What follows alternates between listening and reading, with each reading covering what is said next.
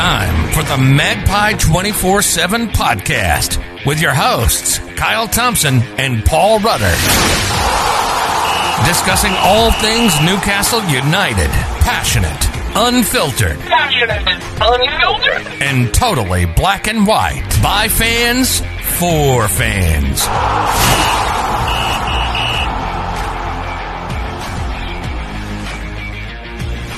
And what's happening, everyone? It's Kyle for the Magpie 24/7 podcast, and this podcast has been long in waiting, not just because my internet is shit, but a positive podcast, Paul, because Newcastle win a football match. I'll say it again for those who are hard of hearing. Newcastle United have won 3 points, won a football match. It's the third time in 23 games. It's a rarity. It's nearly rarer than Christmas at this point. This year, it's nearly rarer than Christmas. And it only comes round once a bastard year. But we won a game, Paul. We've won a game. Us demanding bunch of complete and utter bastards. Yes, we're over the moon. We're over the moon that we have beaten Burnley. Yes, not Barcelona. Clear your ears out. Burnley at Turf Moor, which, to be honest, it does have special memories because we went there under Rafa and we won, and everybody, we always remember the tent. We always talk about the tent. The tent outside for the away supporters, a very unique ground, very old-fashioned, but over the moon, absolutely over the moon. And I've been giddy as a kipper. Yeah, last night I was itching for the podcast. Obviously, thank you very much, PlusNet. You have not done us proud. We also tagged you in the video last night about it, and you still didn't have the decency to get back or comment on us. Shame on PlusNet. Shame. Hang your head. #NE29 outage. Disgusting service it was, but no, over the moon. It just does. It feels so long, and I think it wasn't a fantastic game of football. But as we've said consistently, mate, over the recent weeks, points, not, positives. And, in spite of Steve Bruce, we managed to get a victory and take a massive stride forward. We're not safe, but we've taken a massive stride forward in what we managed to accomplish over the weekend, courtesy of a little certain Frenchman. How does he not get in the French national side, by the way?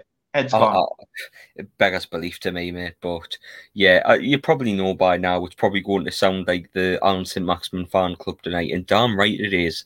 Two members of 2 out of 2 members on Magpie 24/7 fans of Alan St. Maximin after yesterday. What a surprise!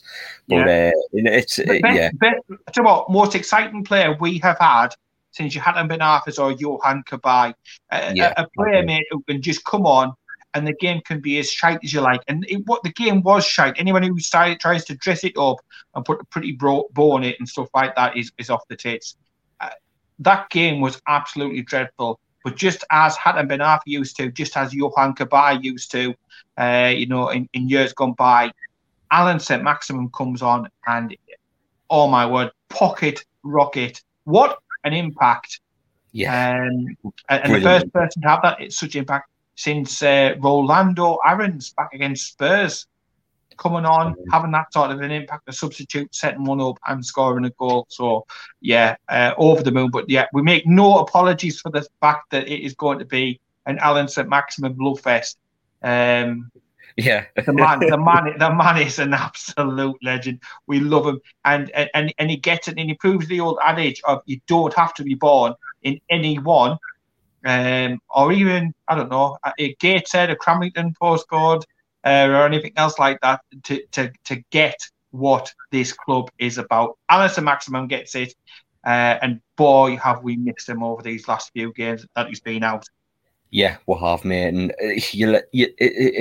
we've missed him so much. Like as we always will go to the starting team, and it just lacked anything, mate. Just since when Wilson's been out, Miggy, Maxi as well. When they've been out, we've just been devoid of any creativity whatsoever. Obviously, it would help if we were set up properly as well. Don't get us wrong. He doesn't do tactics. What are you on about? He doesn't bloody do tactics. You know that? No, honestly, mate, that team sheet, the lads who started the game, it's like a Christmas when you get a tub of, like a tub of sweets, and you're left with something shite, like just crunchies at the bottom, or something shit, and you're like, oh god, we've eaten all the good ones, we've only got this left, and that's what that team sheet looked like. It was a typical Steve Bruce approach. It's not broken, don't fix it. We don't, we won't change things. We won't put strongest players in strongest positions. It's just we'll jostle things around. But I wasn't surprised. But I was over the moon that a certain, should be number 9, but Callum Wilson, I was most pleased about the fact that he returned, to the fold. That's the main thing, yeah. I mean, he didn't start. Obviously, him and Maxi came on together. But the starting team, again, I'm surprised Dwight Gale got a start, because last week he was shit, and this week again he was flipping shit. He had an absolute sitter, by the way, in the first half, and he missed it, which led to the penalty, which we'll talk about in a bit. But 3-year contract, mate. The rumours are 3-year contract from In the Nose, if you tend to believe them or not. He hasn't got any contracts wrong in the past, so I tend to believe that this might be true. I mean, I'm not full harm saying it's true, believe me, but it's just believe what you will. That's the natter, isn't it? Yeah, the talk is a 3-year contract for Dwight Gale, which I think if he manages to get that, I think he's managed to win the lottery, to be honest, because I think he's 30 already, so taking to 33 years old, Paul, and I think that's very unlike Mike Ashley, isn't it? Very unlike Ashley's Newcastle lad. I think the reason is because of the interest of him over the past couple of years, and I think he still sees sell-on value in Dwight Gale amongst the Championship, because he's got that reputation to score a lot of goals in the Championship. So I think that's the reason.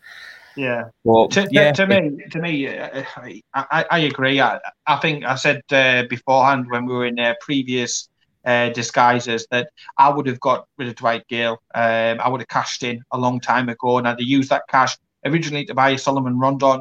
If we were going to try and obviously getting a contract and then still sell him on in the summer, then an Armstrong, somebody like that, bring somebody else in, roll the dice, because it's just not working. I know end of last season, mate, he come in against Bournemouth, against the tail end of that season. He did fantastically well, but I mean, don't get me wrong, it's better than seeing certain players playing up top, but he just doesn't score enough, does he? Doesn't score enough, doesn't do enough, not clinical enough, and I don't think he's long-term answer. It's just consistency, mate. But I think True Faith made an excellent point. It's a lot of these players, mate, they don't play for several months, and then Bruce throws them in at the deep end out of desperation, and like it's a case of, are they rusty, or is there a problem with them, or has there been a problem with them? I mean, Sean Longstaff, who we'll probably talk about soon, because we'll have different opinions on his performance yesterday.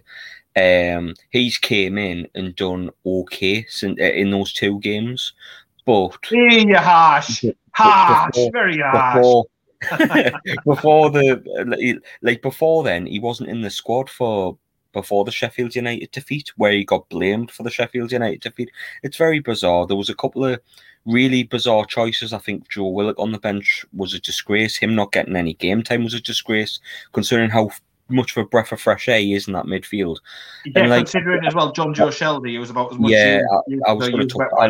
I don't want to get too negative, because obviously we've won a game of football, but with a poor performance and a couple of tactical choices. But the winner side, why does John Joe Shelby keep getting picked? It baffles my mind, mate. There's a separate thing, mate. We can look, and we're over the moon. We're ecstatic, delighted that Newcastle have got a victory. However, looking longer term, looking back at the season that he's had, looking forward to the difficult games that are coming up, John Joe Shelby is a major bone of contention and is a major problem in this side. And Howard Joe Willock is sat on the bench when John Joe Shelby is a guaranteed criminal. Yeah, he starts week in, week out, guaranteed, no matter bloody what. He literally could nick Steve Bruce's apple pie off his missus, and he would still be in that starting 11. It's The shocking, thing is, absolutely shocking. What's worse, he's not just starting games, mate. He's the captain. He's the captain of the team. And he's not even coming off. The first goal, seriously, the ball goal. Chris Wood Yeah. beat Fernandes, which was bizarre to me. I thought Clark and Fernandes were particularly piss poor yesterday. Aye. But that aside, the goal was atrocious. And Shelvey's Vidra was in the centre, and Shelvey's just ball watching. Do you know what I mean? If he goes into the space about 5 yards to his right, he cuts that pass out. Do you know what I mean? It's just no awareness. Any energy. And this is why, I mean, we'll get on to Sean in a minute, but he's doing twice the work. And I personally think, and looking back on the season again, all of our victories, all of our better performances come when Sean is in there. Because what Sean does, and does really, really well when he's next to John Joe, is he does a lot of running for him. He has to do twice the amount of running because John Joe Shelvey is such a lazy bastard. And I was screaming at the fucking screen when I was watching that. Yeah, I was like, lazy little bastard. I was like, we're literally balls deep in this fight. And you just can't be bothered. You can't be bothered to juggle. You can't be bothered to go that extra mile. All of that money, mate, that he's on, it is absolutely fucking criminal what that man did. And it is not a one-off. And for all these people who say one of our better players, we were shite first half, mate. Honestly, barring a few performances, I thought Jacob Murphy was all right first half. Dubravka kept obviously during the game and stuff like that. Sure. But we were shocking. So those people saying, well, he was one of our better performers. Aye, because we were shite. You were another shite. Shelvey was one of our better performers. Yeah, that is one thing getting said. And I looked at one of the stats today. I can't remember who it is off the top of my head, but on the average scores that they gave out, John Joe Shelvey got the third highest score. I nearly choked and fell off the chair when I read it. God. Because I wasn't having it. I'll have to try and re-find that out and put it onto the Twitter. But on what I looked on, he was the third highest scoring player in that match. But for me, he did. I mean, and I know people will go, well, he passed the ball to ASM for the goal. Honestly, my gran could have put that pass through. So let's just not even start with that. He was a proper lazy bastard from start to finish. And you know what? Even if I had been intoxicated before the match had commenced and I'd put John Joe's name down in the starting team sheet, I would have hooked him. I'd have probably hooked him sometime in the first half because he just does nothing. He can't put the tackles in, mate. The Hollywood Balls is an absolute myth. He doesn't score anywhere near enough goals. He doesn't break a fucking sweat. He looks like he smokes 40 a day. And no, it's literally his time's come. He didn't get ranked third highest, surely not. Yeah, it was on one of them score, you know, like the Who scored where they put them into the favourite score for the game. And you saw my highest one. John Joe Shelvey is third on that list. I nearly choked when I saw it earlier on. It was like you're taking the piss, are you, like, surely? I'll answer this with a question to you and the people listening. When Ben Arthur scored that goal against Bolton, where he ran through the opposition right from his own half, who passed him the ball? Who passed him the ball? Nobody remembers who passed him the ball. Everybody remembers the flick, the turn, and running at the defence and scoring a beautiful goal. That's exactly what he did. Shelvey is not getting any credit whatsoever for that flipping pass. Not a chance. And as for Shelvey, mate, like, he'll have that today on his phone. He'll have that as his screensaver. That he'd look at me. I set the goal up. He'll be asking Charlie for his assist bonus. He'll be like, "Come on, man, come on! I set him a goal here. I want an extra few coin. I can't survive on me 90 grand a week. Come on, man, Charlie, get your hand in your pocket. You tight bastard." For me, I mean, like I said before, I don't want to go too negatively as a win, and I want to talk about Maximin till the cows come home. But with Shelvey, for me, he's one of our highest paid players, Paul. And like, yeah, he's meant to be this pass master. He's meant to be able to control games and really implement his ability. His ability that he allegedly has on teams. Now, I'm not going to sit here and say he should dominate games like against Chelsea, Arsenal, Man City, Tottenham, West Ham. Nobody expects that. Teams at the top of the table, I wouldn't expect that. But in games like Wolves, in games like West Brom, Burnley, Fulham, You're Brighton, at the games at the bottom that are huge, I'd expect John Joe Shelby, 90 grand a week, highest paid player, to go out there and boss a midfield and dominate the game. A sweat. And ask another question to everybody, right? When was the last time John Joe Shelby bossed a game of football for Newcastle United? When was the last time? Because to my mind, the last time John Joe Shelby bossed a game of football for Newcastle United was, I'd probably say Fulham. Fulham away, Rafa's last game. Yeah, him and Giovanni bossed that midfield together, and that's the last time I think I've seen John Joe Shelby run a midfield, mate. That's the last time. You know, the last time I even probably cheered the lad, with that, I thought, he's made, only he would score that goal. And the only other occasion that springs to mind is a Bramall Lane. He was switched on and he was alert, and he took advantage of a ludicrous situation to score as a second goal against Sheffield United last season. Now, that and the Fulham away performance in Rafa's last game is literally it for me. I can't think of where, and we were saying before the game, please do not select John Joe Shelby because he's bang out of form. But then you're looking at it and he's started and you're like, please don't make him captain. You have started Matt Ritchie. If anybody hasn't listened to the commentary, the alternative view from the Spurs game, listen to that. Listen to the goals going in. Listen to the screens. Listen to the organisation, the passion, the determination. That is your captain. That's your leader. Yeah, I don't say, mate, what Steve Bruce sees in John Joe Shelby. Never mind selecting him, but certainly for captain of Newcastle United, it's beyond a joke. It's an insult. It's like a person being a deer in the headlights, which is the person. Ironically, the person that's picking him to be captain is in the headlights himself as a deer. So it's just total from the top down, mate. Just absolutely embarrassing. But the first half was. Let's sum it up pretty quickly. The first half was shocking. Aye, the first half, mate, we got played off the park. And for me, the only people that can take any credit for me out of that first half is Martin Dubravka and Jacob Murphy. I think Jacob Murphy handled Dwight McNeil, their key threat, very well. But the rest of the team didn't. Again, mate, the same problems. The ball was getting through the midfield far too easily. We're getting split by one ball about 50 times. We're meant to be playing wing backs and we're getting split by one ball. We had one or two decent crosses put in, but they were aimless. I thought Ritchie was maybe okay, but again, you could hear him backing out. He wasn't impressed with stuff. But you're right, we were getting cut open left, right, and centre, and the goal is embarrassing. It is shocking. But I just feel that with Jamal Lascelles out, I think the balance of the defence, I think Clark had to slightly move away from what he's used to. Paul Dummett became that more of a physical presence in the defence, and I thought Paul Dummett was all right yesterday. But Fernandez in particular, Clark in particular in the back five, didn't impress me at all. And I can only say with Fernandez, mate, he's been out, he's been injured, he's come back in, he's been thrown back into it because we loaned out and are paying the wages of Florian Lejeune over in Spain. We've got a few injuries as well at centre-back.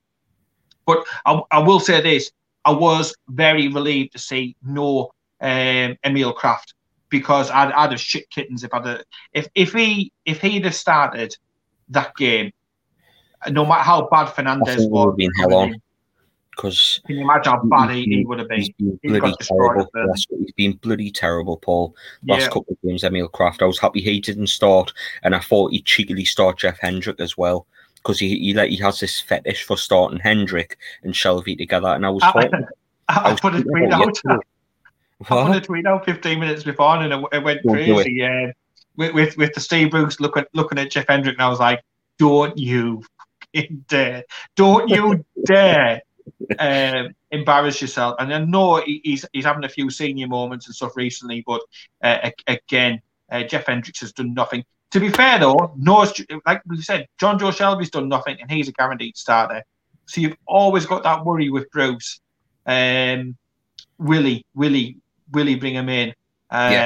And to be fair, I wouldn't have brought him on at the end. You know, when he come on at the end of the match, I was like, "Oh, sit back down, you useless twat! Sit back down! Don't fuck this up!" I was like, "You are gonna," because I was joking on with the missus. I says, "It's going to be Emil Kraft." I said, "He's going to try and he's going to bring my blood pressure up. He's going to bring Kraft up." And then Hendrick, I was like, "Oh no!"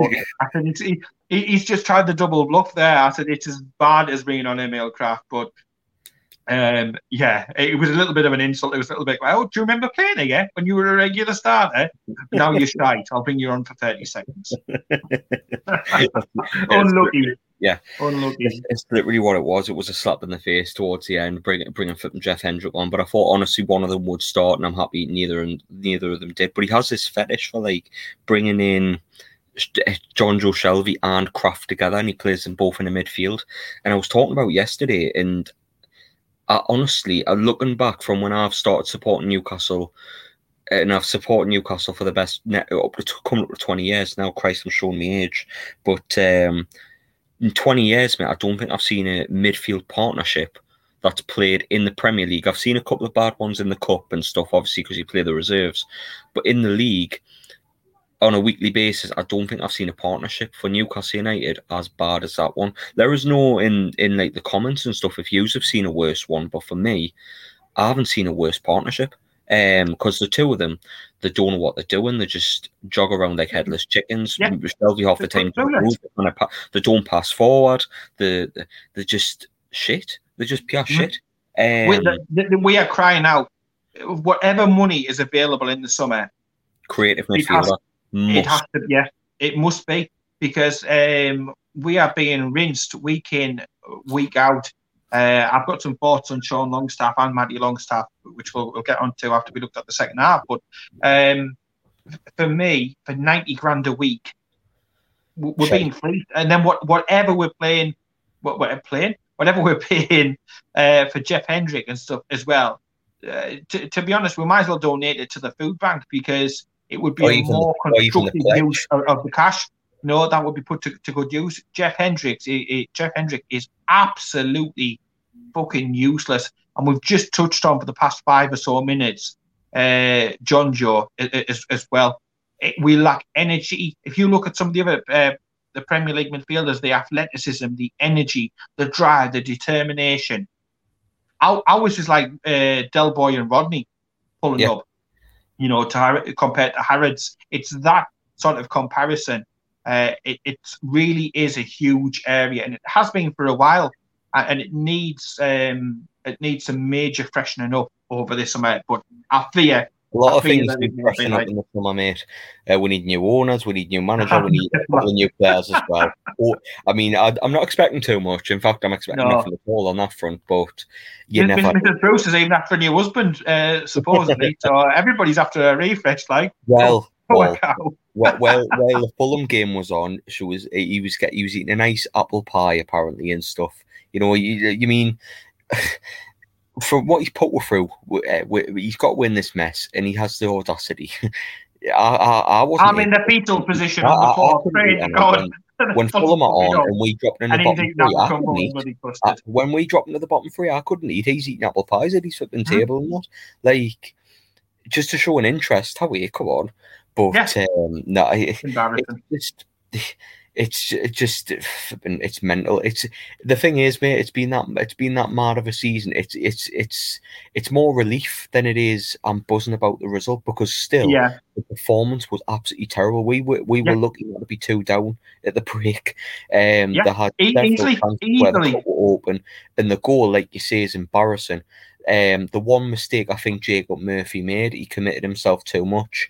The ball goes into Chris Wood. And the amount of times he beat our defenders for pace. I mean, when you talk about Chris Wood, pace is not the word you use to describe Chris Wood. Yet he keeps beating them for pace.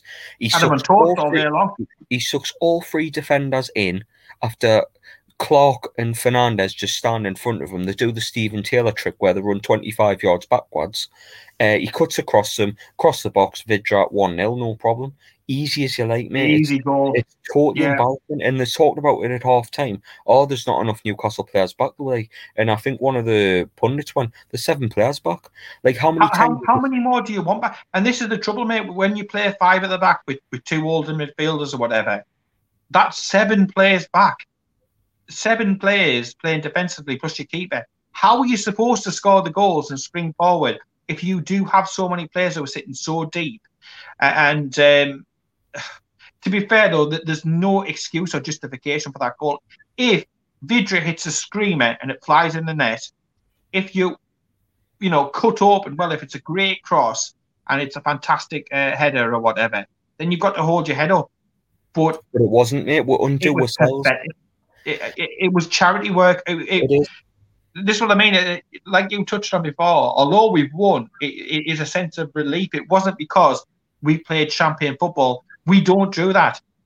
If you're comparing some of the fine victories that you might see when you watch European football or international football, like a fine champagne, we're a bottle of an empty bottle of Iron Brew that somebody's pissed in. You know what I mean? And slung it. It was a terrible, disgusting, flat performance. And the worrying thing at that time was this game had such huge ramifications potentially to us going down, staying up. It would make a massive statement. We all like the Brighton game, huge situation. Yeah, exactly the same as the Brighton game, the same as the Sheffield United game. Big game, Newcastle bottling it. And you just felt after Fulham bluffed the line to the 92nd minute on Friday, you were sitting there thinking first half, if we go about these, get a victory, that is a psychological kick in the nuts for Fulham and Scott Parker. So it was imperative that we got the victory today to put a psychological stamp on Fulham. We don't want to give them any more encouragement. And it was during that first half, it was like Fulham had said, "Oh, don't worry, Newcastle, you stay up, we'll go down." And then it's Newcastle playing and go, "No, it's okay, Fulham, you stay up, we'll go down." Literally. It's like the race for relegation. It's in such a weird season, like it's been with no fans and stuff. It was just like, it was at farcical levels. And I was so frustrated and so angry and so disappointed. And I wanted to see some fight, mate. That's all. Again, you talk about us, greedy Geordie bastards and stuff like that. All I wanted to see was a little bit of fight out on the pitch, and I didn't see any of it. Nah, not until Maxi came on. And anyway, the first half, mate, were terrible. The first goal we conceded, well, the only goal we conceded, but it was still shit. The defending was shocking, and the reaction wasn't there as well. We ended the first half, mate, with Paul Dummett nearly heading it into his own goal and getting cracking save by Dubravka. Battered by corners. We got battered by corners, mate, for the last couple of minutes of that half, where we're hanging on for dear life and getting. And you don't give them set pieces. It's like Viagra for Burnley. That they eat nails at half time. You know what I mean? Set pieces is the Viagra of for the likes of Burnley. That is their bread and butter. That is in their week in, week out, what they play for. So don't give them it on a bastard plate.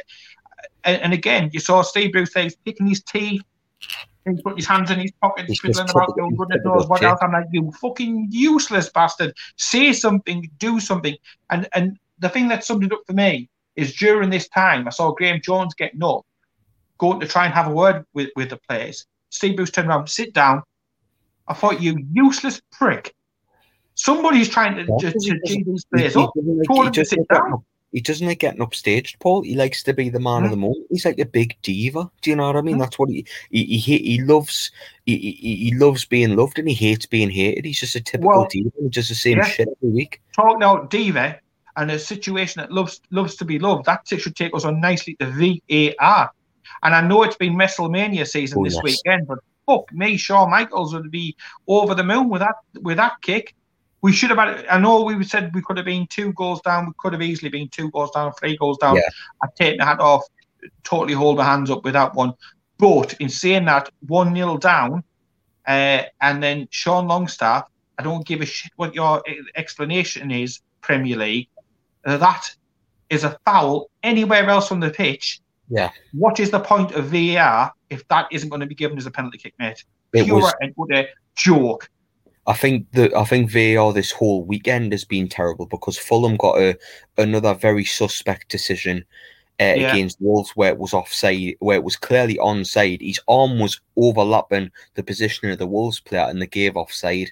And the amount of silly little fouls that Burnley were getting in the first half, mate. Ashley Westwood constantly going down. Eric Peters going down like he'd been flipping shot several times.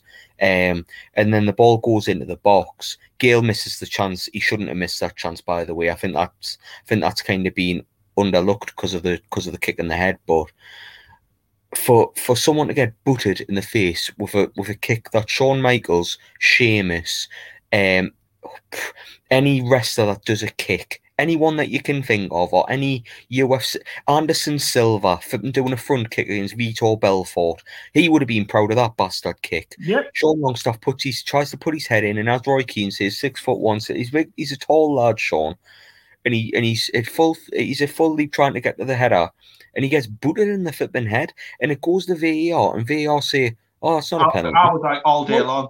I was screaming like, "How can you?" Why does that have to go to VAR, mate? Who was the referee yesterday? Who was the ref yesterday? Anthony Taylor. I thought it was Mr. Magoo. Because I mean, come on. Anyone. I've got I know Sunderland support. I went to school with Sunderland supporters who are friends now.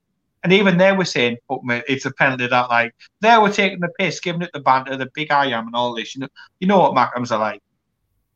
And even they were saying, "You've got a spot kick here," and then all of a sudden it come up and on, and I was like, "Oh, I'm going for a fucking drink here." Fuck this off, ridiculous, unbelievable. I was me furious going into half time because as bad as we had that penalty ruled out, and I was just starting to think like, it's just going to be another one of those days. He's sitting there thinking, what's Dick Masters up there at the moment now? He's determined to get us relegated so he doesn't have to make a decision on this takeover. So you're like, you cheating little bastard. He's probably sat there in the VAR thinking, no. Some of the penalties that have went against Newcastle this season, like I can think of the two against Man United this season in particular, where Rashford's dived in the box and he's got a penalty, and yet Sean Longstaff has been booted in the head. If you did that in the street, you'd get arrested, booted in the head, and VAR doesn't even give it. And the cheek of it, in the second half, he gets hit with the same kind of head kick outside of the box, and he blows up, free kick in Newcastle. So what's the difference? There is none. The difference is it's outside of the box. He didn't consider that a penalty, yet it was assault. It was assault. He should have been sent off for that because it was like you can see his eyes were away from the ball. His eyes were on the ball and stuff, but his foot was up in the air. You don't put your foot that high. It's a high foot. When I was not a natural position. High foot is always off limits. High foot always been a foul, no matter where it is on the field. It can be in the box, out the box, centre circle, corner flag. Stupid thing to go for. He should. At the end of the day, the Burnley player, if that was a Newcastle player, I'd be screaming at you because you go in there. There's no need to try and connect with your foot and do something. I mean, it looked like something out of an S Club 7 video. What he was trying to do with his foot that bloody high, man. Get your head on it, plant your head on it. And send it away, and then if the players collide, the referee's going to blow the whistle, and you continue on. But no, I thought Sean Longstaff did fantastically well to continue after that, mate. That shows you the bottle and the battle that he has got, and the backbone he's got for this relegation fight. Well, so I was impressed by that. Yeah. That takes some bloody bottle, mate, to be able to get up from a hoof in the head. I was like, yeah, go on. You show me a little bit of something more than what a lot of the other chicken shites around you are showing me. Well, his dad is a famous hockey player, so hockey's in his blood, mate. He can take a punch in the head, as Davies probably had quite a few in his career. But, we'll go to the second half, mate, and yet again we're getting peppered with corners and that, and it just looked like more of the same. But Bruce did a weird thing. He made an early change. He never usually does, but I think it didn't take a scientist to work it out. He didn't do it, did he, though? What come out after the game? Boss, come on, you said half an hour. You fucking said half an hour. Come on, what, you I'll show you what to do, boss. Let me on. Yeah, and you get them on, and what a start, mate. I mean, where they were shitting themselves. Did you see when he came on, the entire Burnley team, and they must have known when the team sheets originally come in, shit, look who they've got on the bench. And you know, I don't want to be just totally anti-Bruce. I'll give credit where credit's due. To be able to bring on two players of that quality, it's certainly. I mean, they're an inexperienced goalkeeper. We'll call it that. Very posh name though. Yes, it did sound like very posh. Corin Farrell or something. I was thinking, oh gosh, very posh. A bit too posh, I think, for Burnley. No disrespect, but I mean, I just felt if you're a Burnley player and you played 60 minutes and you look over and you see those two coming onto the pitch, you've got to shit your pants. You've got to, and I think that's what happened. They were like, shit, this is a game changing moment. This is a game changer. And I think that when ASM came on, I didn't think he listened to a word that Steve Bruce played. He didn't play in his natural position. And what came before us after that in a 6-minute salvo was absolutely fantastic. Magic. Yeah. Pure magic. I mean, yeah, when the opposition players see a player like him coming on, and Wilson as well, obviously a key threat to Newcastle for Newcastle this season. But when you see players like that, you must think, right, we've got a game on now. Because no offense, I know we've been back and forth with Joelinton this season. 1 minute he plays good, the next he plays bad. He was flipping shit yesterday, and so was Dwight Gale as well. They were both. We said, can he now? He's had one good performance, right? One really good performance. Can he now string together a second one in a difficult place to go? If you can do it, the old adage used to be, mate, if you can do it on against Stoke at the Britannia, you can do it anywhere. Well, the modern day version of that, now that Stoke are down, is if you can do it against Burnley, you can do it pretty much anywhere. And I was just relieved because normally Bruce wouldn't have took Joelinton off, but I was relieved that he made, again, it was the right decision to take off a player who offered zero. He offered nought during that game. Nothing at all. But in terms of impact, I wasn't expecting such an impact. I'd obviously expect him to get on the ball and cause a few problems for Burnley, but his first proper touch of the ball, mate, he picks it up from Jacob Murphy, runs straight for Eric Peters, who's pissed slow, gets at him. Dwight McNeil's trying to double up on him. They cannot handle him. Plays it back to Murphy, and fair play to Murphy, mate. Honestly, what a finish first time. We didn't deserve to be back in the game. We just didn't. We're shit. I thought Burnley deserved to have more goals, but we managed to keep in there. Obviously, we had the penalty in the first half and stuff, but well, there should have been penalty. Yeah. But I thought Burnley at that point, mate, you've got to think again. League, shall I say? He had him on toast. He took 2-3 players away, pulled them out of position. He's doing because it was a like change. He wasn't doing the same sort of thing that Joelinton. I do think there was a little bit of improvisation, shall we say, on ASM's behalf. But you've got to know that they are sitting there going, all my worst nightmares are coming true all at once. This man is absolutely electric. He was the best player on the park by a country mile. That is, and he showed it in 5 minutes. Special talent, and that is what special players can do in what was a dreadful game of football.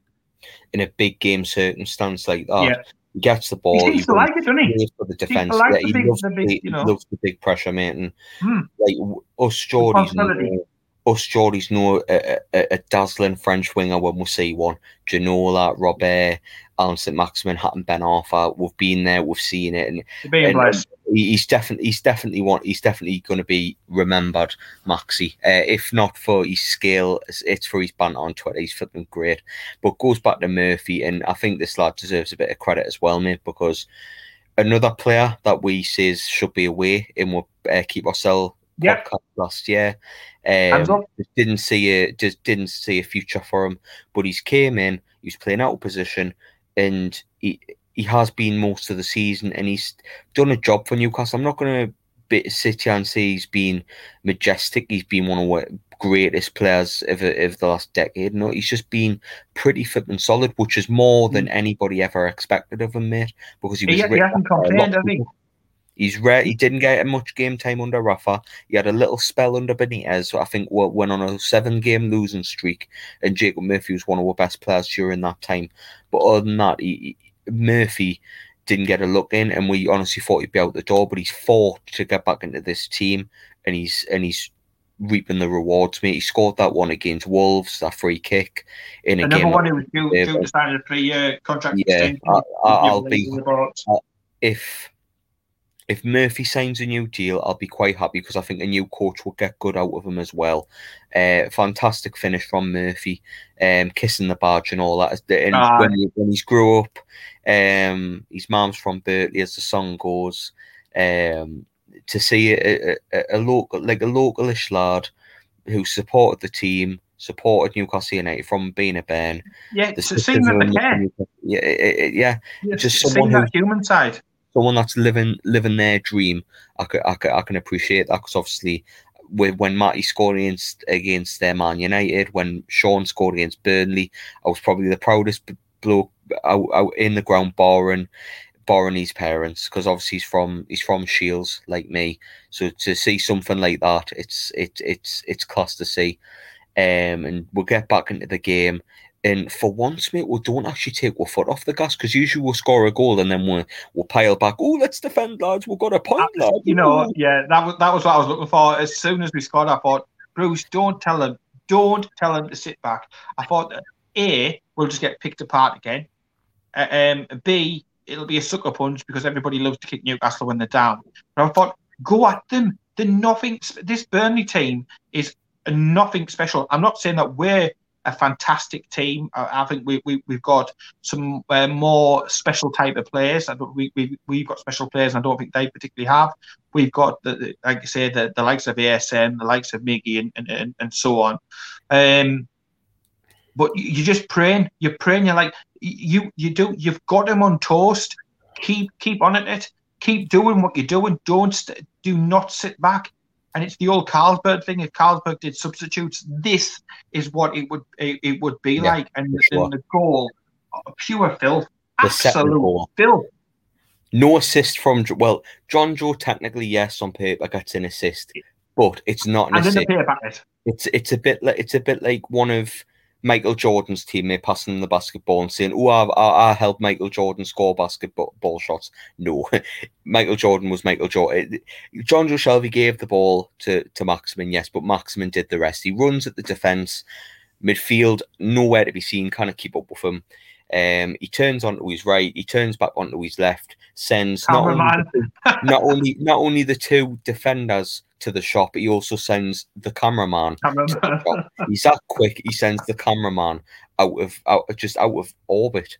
And he puts it very similar to the goal he scored against Burnley in the home fixture, on his right, onto the left, across the goalkeeper. Beautiful goal. And all of a sudden, we're winning the game, and it's looking good.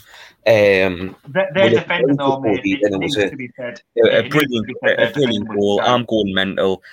I'm sure the fan base are going mental as well, just to see we're 2-1 up.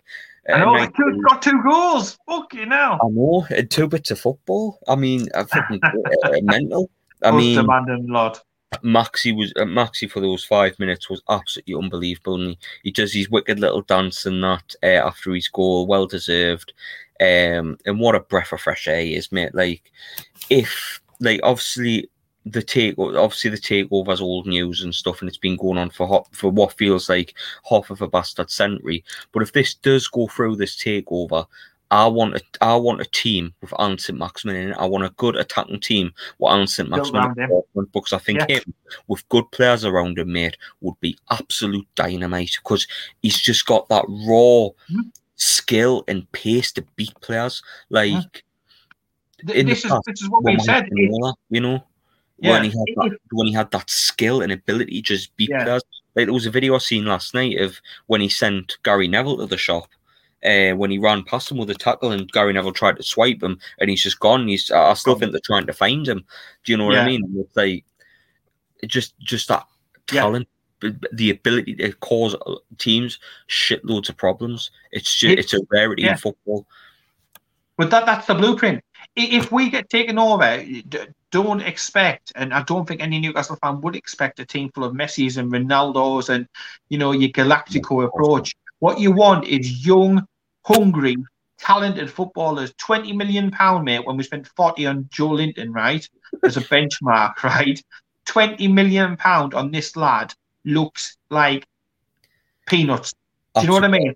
It has to be the blueprint. If you can imagine a couple of ASMs sprinkled around a team, and that woven in with your likes of your Jamal Lascelles, your Martin Dubravkas of this world, etc., etc., etc., then that, you know what I mean? It very, very quickly can turn around. But the man is a magician on the park. 6 minutes it took him to turn, and he was sat on the bench, and he was in the ear like a fly in the ear of Steve Bruce.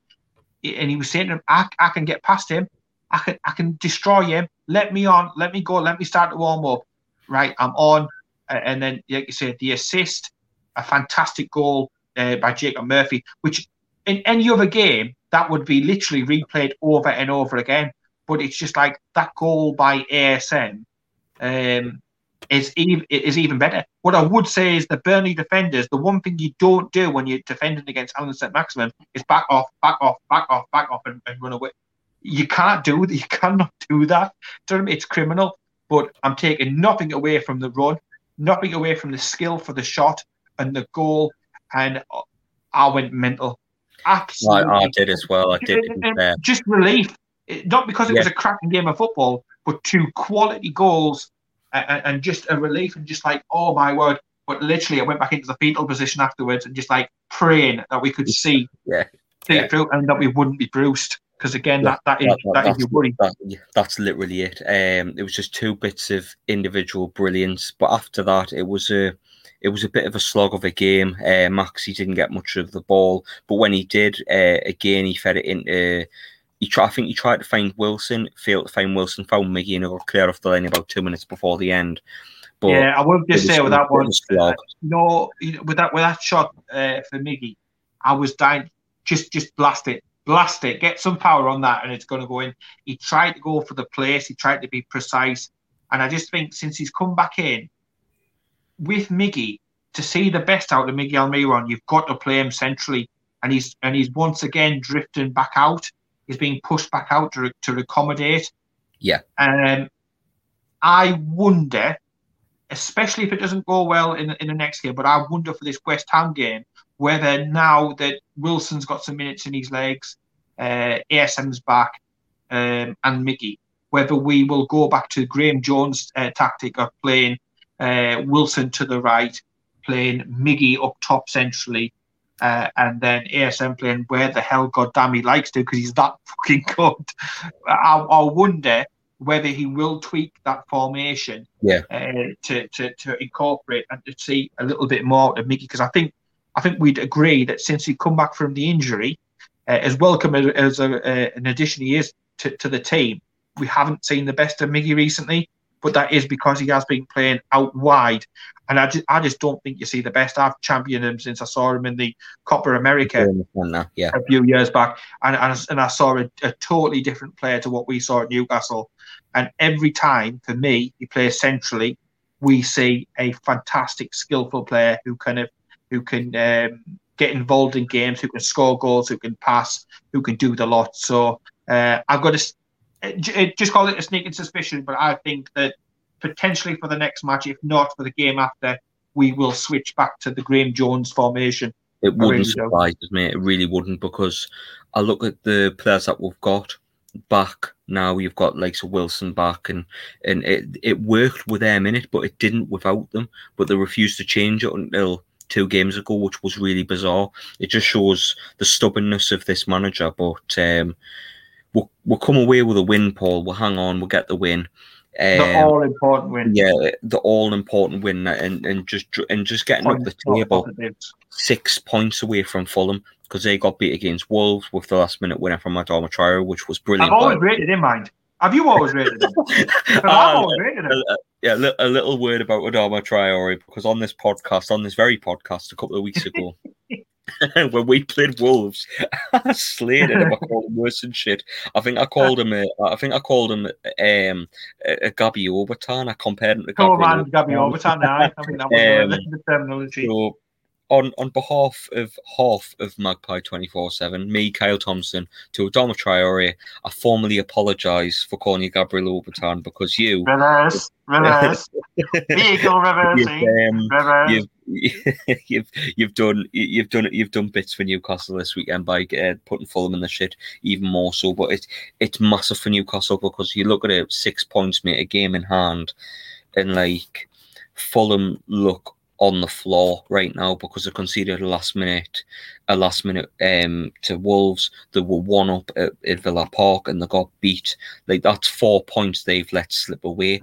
It could have been. They've had 2 opportunities, mate, to drag us into the relegation zone, and on both occasions they fluffed it. Now that after we had a 10-point lead over them or something like that, they cut that lead down to absolutely nothing. 2 opportunities, and if they'd have won, we'd have been in the relegation zone. No arguments about it. They failed to take it. That has got to be a kick in the nuts. And if we'd have not won against Burnley, that would have let them off. But the fact that we held on to this result psychologically for their players and for Scott Parker, it is huge for Newcastle because it's a massive dent in their survival bid. I don't want anything on that last game of the season. I don't want anything. As far as I'm concerned, I want us to be safe. I want us playing Elliot Anderson. I want us playing, all of the players who've got no game time this season. So Gillespie, everybody, because I want nothing riding on that game at all. So let's get this done. Let's get this done nice and early. But I was over the moon, and I think we won. I would say in spite of Steve Bruce, not because of Steve Bruce. And we won that game. I know Jacob Murphy scored, mate, but let's be honest, we won that game because of one man alone. I'd say 2. I'd say Dubravka deserves a bit of praise as well for the saves that he made and keep winning the game in the first half. Best game since he's come back, would you say? Best game since he's come back? The best game since, absolutely. Yeah, he was fantastic. Obviously, he made that mistake against Wolves, I think it was a couple of weeks ago, where I mentioned Adama Traore being shit. But his kicking leaves a lot to be desired at the moment, but I know he'll get that back up to the way it was. But his shot stopping was unbelievable, and I think between him and Maxi, keep him win the game. I'm not sure where the ratings got Shelvey being third best player, my mate. That flipping startled me a little bit, that one. But massively, and most importantly, 6 points. Fulham's next 2 games, Arsenal and Chelsea away. So. And obviously, our next 2 games are big as well. We've got some difficult teams, but Fulham need, realistically, if they want to catch 6 points, they need to win one of those games. And after that, they've got Burnley and Southampton. So, like, if Newcastle can pick up a win in the next 2 games, it's unlikely at the moment, but if they could, it would put us in a very comfortable position to Fulham. And are you talking about an accumulation of points there? all about the accumulation of points, mate. But our next 3 are West Ham, Liverpool away, and Arsenal at home. So it's like the thing is, mate. Looking at them, right?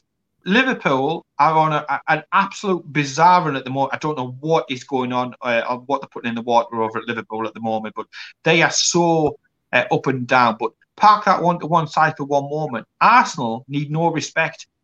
We need to keep some of the ball off them, but again, they're not the Arsenal ball. Don't play the name, and that's what I hope Bruce does. Don't play the name, play the actual game. If we play some football, if we can get the 3 players, the 3 amigos that we mentioned before, involved, there's a possibility. And it's the same. I know West Ham have had a good season. It's only because the season's been so ridiculous. Bear in mind, we beat West Ham at the beginning of the season. I think, did we play a 4-4-2 then? I think we played a 4-4-2. Carroll and Wilson played together. Yeah. And if you go off that first day, West Ham were in disarray, and we were thinking, where could we finish playing like this? And obviously, things have happened. What have happened this season, and it's been a nightmare. But yeah, I mean, the next couple of games, There's possibilities if we approach it in the right frame of mind and actually play some football. It's not like a hope in Steve Bruce all of a sudden. I've got no faith in that man whatsoever. No. It's more of a hope. Mrs. Bruce. It's more of a hope in Maxi, Wilson and Miggy being back. They're the hope, because I know Newcastle are capable of scoring goals if they're on the field and they get played for in an advanced enough position. I know they can cause enough problems. Because no doubt about it, mate. If it weren't for Maxi yesterday, we would have got beat. Regardless of Dubravka's performance, we would have got beat. We would have lost by a couple of goals or maybe one if Maxi didn't enter the fray when he did. And it's like, difference maker, mate. You've got to think as well. Say with the Liverpool, are they going to be qualifying for Thursday night football? I'm not so sure. Arsenal, what are they going to have to play? West Ham have got a lot of pressure on their shoulders because all of a sudden, they're on the outside of a Champions League spot, and that brings its own stresses and strains. But you've got to look at it. I mean, they play with a false 9, and false 10. Not a false 10, but a false 9. But you know what David Moyes is like? I mean, he's capable of making an industrious, team and stuff like that. But he's also capable of shooting himself in the foot. I think they're missing potentially one or two players. Rice won't be involved in the game, so you never know. If Newcastle turn up, we might get a point. I think a point would be a fantastic result. I don't expect anything from Liverpool, but Arsenal. I'm sorry, but we should not be favouring the likes of Arsenal because we'll give them a game in the FA Cup, didn't we? We should have put them out in the FA Cup. Should have, exactly. So let's go and just play the game of football, and who knows, we could, and we should be able to get this relegation matter sorted a long time before we get to the end of the season, and we should be able to make it a little bit more comfortable. And I think to be honest, mate, Steve Bruce definitely, and the players as well. And I know we've missed the likes of Maxi for large parts of this season, but they owe us that. Honestly, that they owe the fans big time. We've had to sit and watch this shit dribble down our TV set, and make no doubt about it. Yesterday was still shit, lit up by 2 moments of absolute magic and a goalkeeping display. We are relieved, but they owe us some performances. They really, really do. They put us through the shit. And we know that there's players in there who care. Sean Longstaff, you're not telling me that he doesn't care. Paul Dummett, you can't tell me that he won't care. Alan St-Maximum, he's not from the area, but he gets it. He cares. He understands. He's into the psyche of the city and the football club. Yeah. So, my only thing is that when we come to play these bigger teams, if ASM turns it on again, we may have difficulty keeping hold of this lad in the summer because I think there'll be some very attractive bids flying in. The only salvation for me is that will money be plentiful this season? Will clubs splash much cash? Because I think we signed him for 20. I think he's a 50, 60. People might want to comment how much they think down below that he's worth. But with Newcastle the way that they are, they may want to cash in on a very, very prized asset. But there's no doubt he could come into the fold and have a big influence on these next couple of games against prestigious teams name-wise. But let's get about them. Liverpool are not the Liverpool of last season. Arsenal are not the Arsenal of the Invincibles. West Ham are having a good season, but a good season in what is a very, very strange and unusual season. And all they've done is just chip away. So, let's go out. Let's be positive, and let's see if we can play a little bit of football. And let's see if we can entertain the fans and take that pressure off. And surely getting that result. Again, well, we're nearly there, mate. Because I think honestly, because I said last week, Newcastle needed 7 points to stay up, with no question. 7 points. I said that in last week's podcast. I think it's now 4. It's definitely 4. If Fulham get beat next week against Arsenal, I don't even think we'll need 4 points. Because if Newcastle pick up a positive result next week, even if it's a draw against West Ham, and Fulham lose, 7 points would be with a game in hand as well, and them having only 5 games left, I mean, they'd have to win 3 of them, Paul, which is asking quite a bit, considering they have to go to Man United and they'd have to play Chelsea in the next week. Like, it's a big game for Fulham next week, a huge game, and it's a huge game for us as well. So they've got to attack it as well. They're in a position now where, to use Steve Bruce's old, sayings, they've got to take the gloves off. They've really got to go for it, and that's going to leave yourselves a little bit open towards Bruce's version of taking the gloves off, because he said that. Yeah, but they've got to go for it. They've got to take risks now. They've got to push on to try and get results. Shockingly, and I said this to you before we actually came on tonight, but that victory actually means over the last, I think it was 5 or 6 games. I put the stat up on the Twitter today, that Newcastle have lost the second least amount of games in the past 5 or 6 games, only behind Manchester United. I know we've had so many draws, but it's shocking, it's crazy, but it's the old accumulation of points. See, so Steve Bruce, he knew what he was on about. I know he's senile and he's losing it and stuff like that. We've talked about that, and I do still think he needs to be put to pastures. But to be fair, he got the job done yesterday, and he's won a game of football, and that's what he's employed to do. That's what he needs to do more often. I'm not going to change my opinion on him. He still needs to be gone. He still needs to be gone. Does not make us on it. The amount of negative podcasts we've had because of this flipping arsehole of a manager is quite unbelievable. I mean, Luke Edwards was going on about it after the game yet again.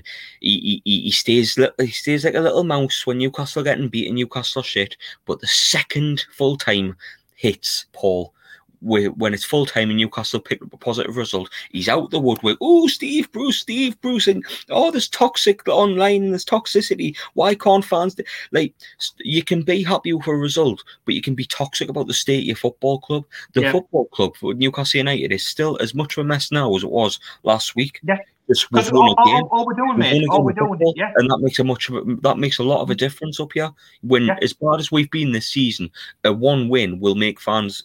It will appease fans for a while. It will appease fans for a week, but there's still the overall situation. Fans are very unhappy about it. They don't like Steve Bruce. They don't like the flipping owner, and they don't like the way the club's being run. So, we're all going to be unhappy about it. That's all we're doing at the moment. We're simply firefighting.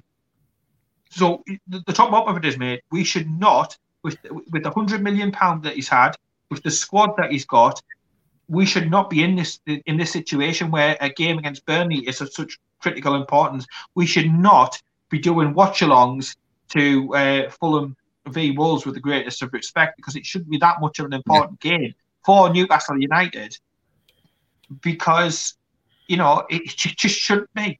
We shouldn't be reduced and be belittled so much where we have to do these sort of crazy, stupid things. This team should have been capable of getting, I would say, somewhere 10, 11, 12, easily around that. It should have been good enough to get past Brentford in the Cup.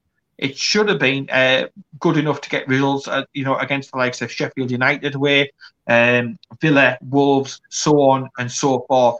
This man is still Major League and Mega League is Major League under-delivering on the investment that was put in by the club, which was substantial when you compare it to, Rafa Benitez and what he's had. It's taken a while for us to get to mention Rafa tonight, but he needs to go. He needs to go.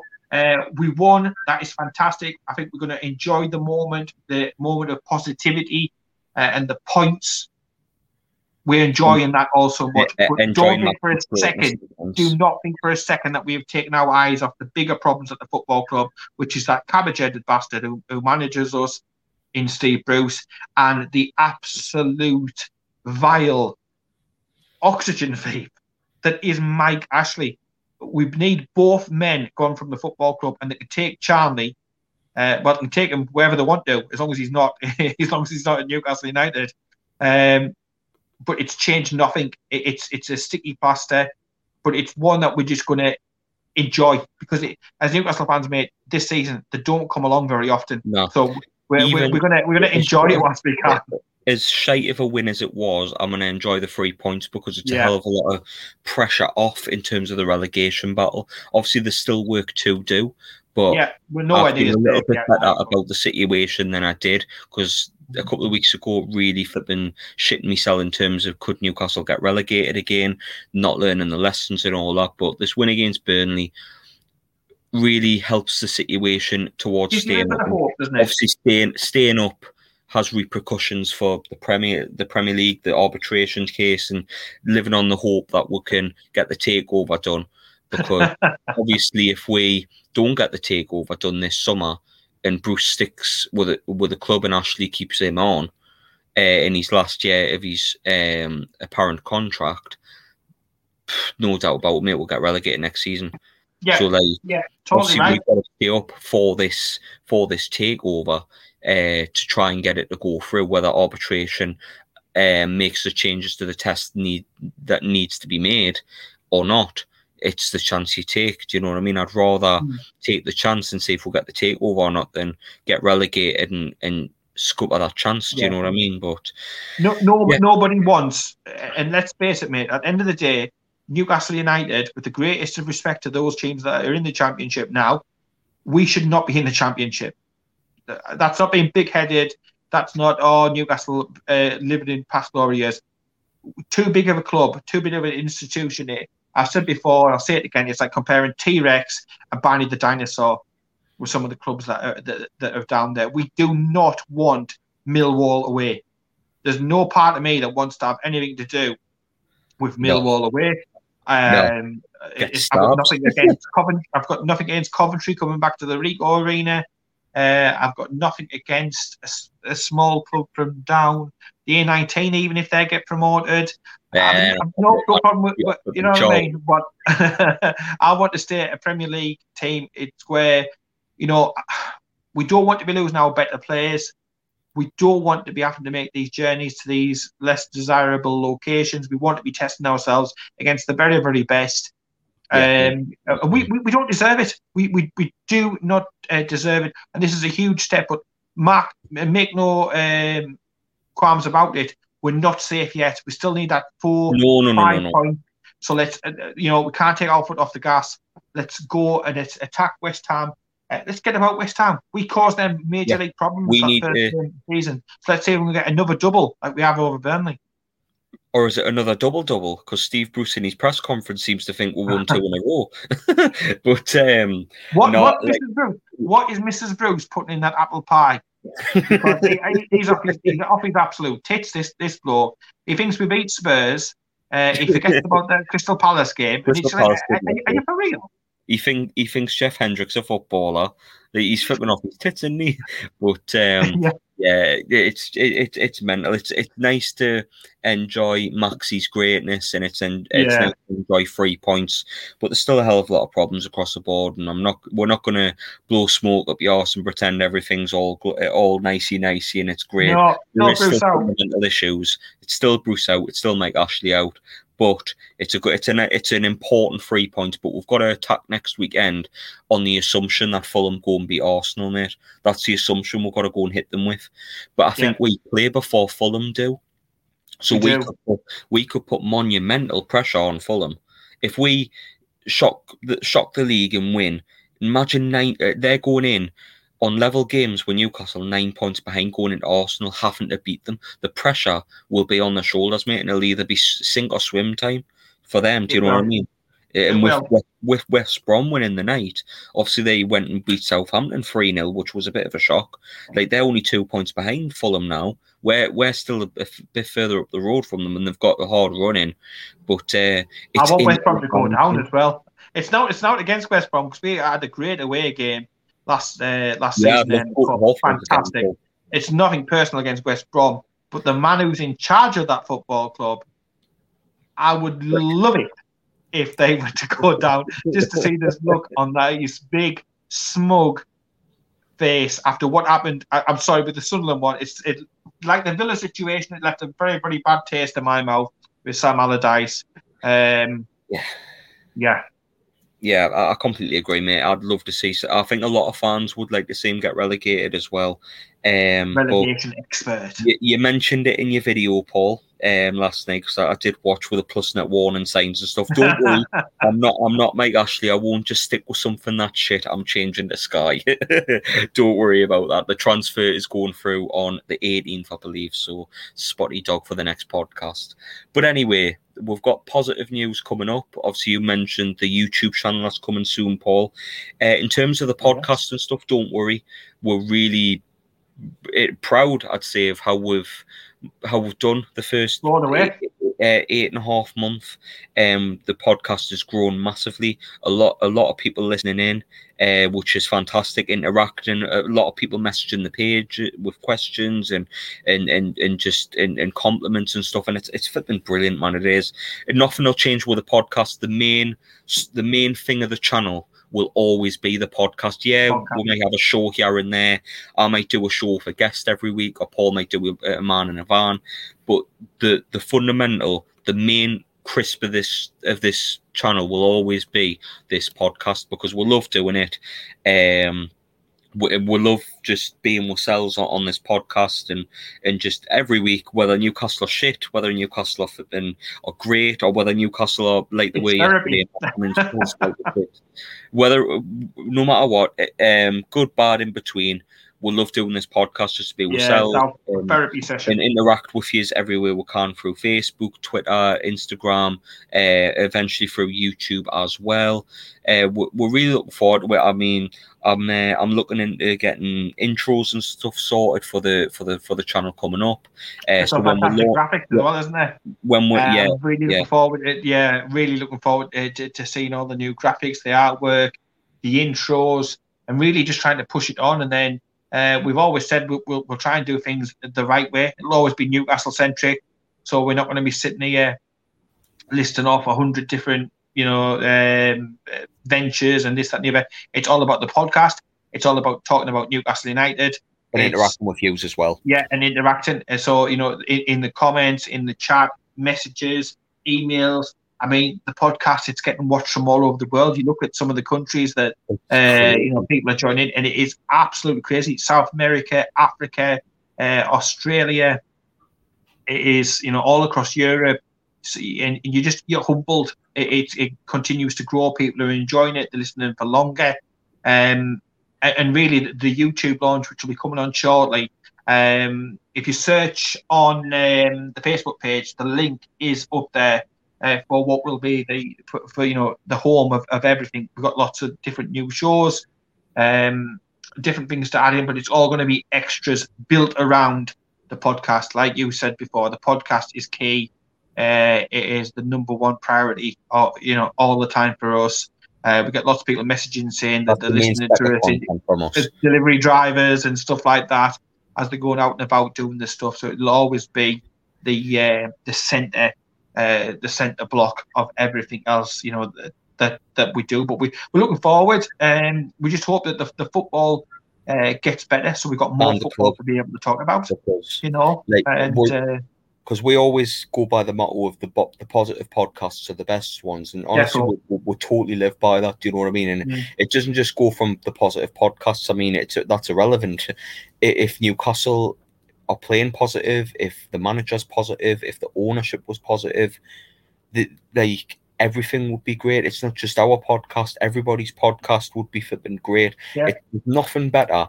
The best thing about yesterday for me, Paul, honestly, was going through Twitter, Facebook, and Instagram, and all the socials and stuff, and just seeing positivity among the fans. It was a shit 2-1 win at Burnley, a very shit performance, barring St Maximin and Dubravka, and fans were really happy and relieved because of obviously the situation we're being in.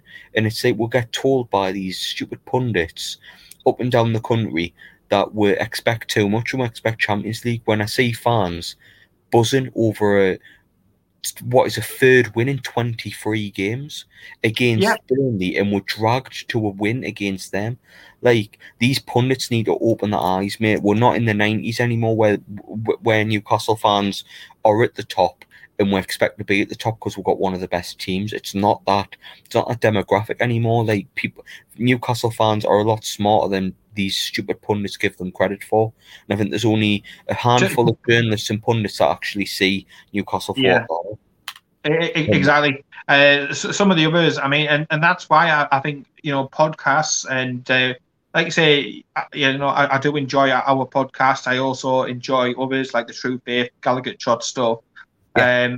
I do like the other one, and I think that's where the success and the growth of channels like Magpie 24/7, like I said, the other aforementioned ones, and some of the other friends that we've got in and amongst the community and stuff, are doing so well, doing some great stuff, because your Sky Sports and your BBCs and stuff like that, they're spouting so much ill-informed, ill-judged shit, and they don't know. They're not watching the product. They're not seeing it week in, week out, coming up with ludicrous things like Rio Ferdinand from a working class background talking about, the fans should do this, the fans should do that, the fans should put their hands in their own pocket and stuff like that, which obviously it has been a thing over the past week with the 1892 with the pledge website and everything.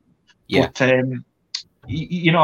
that's why I do think that there's more scope and there's more room for even more content out there.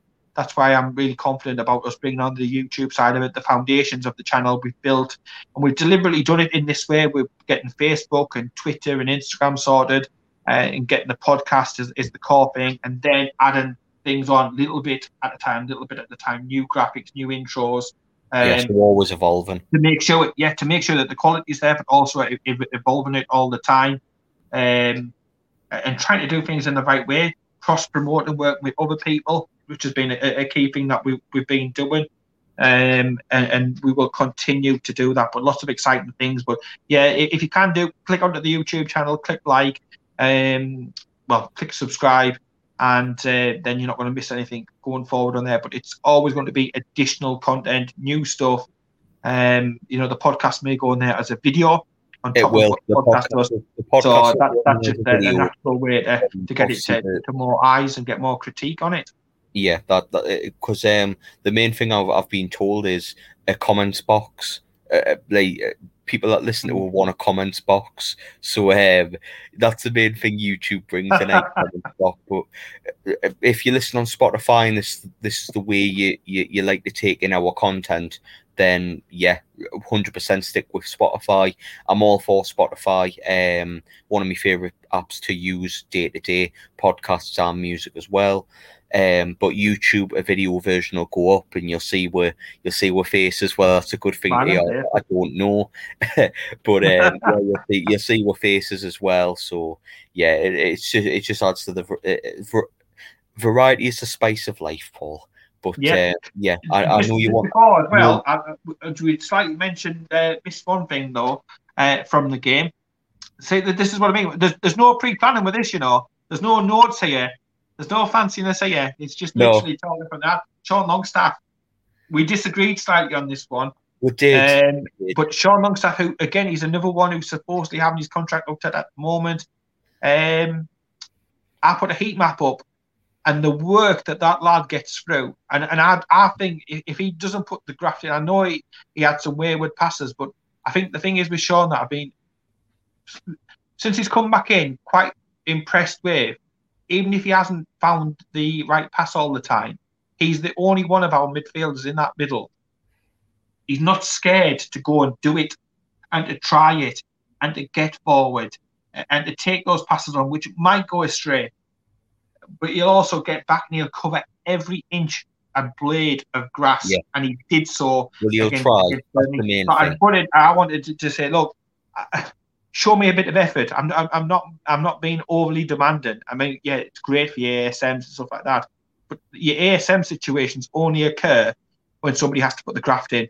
And when you're playing beside John Joe Shelby, you've got to do twice as much work. I would like to see him, if we get safe, I would like to see him and Willock, him and Matty play together, and I want to see some different combinations. I think we need to look towards the future and plan towards the future, which doesn't involve John Joe Shelby. But see, normally it would be you sticking up any 29 and me saying, well, it's strange. It's usually the other way around.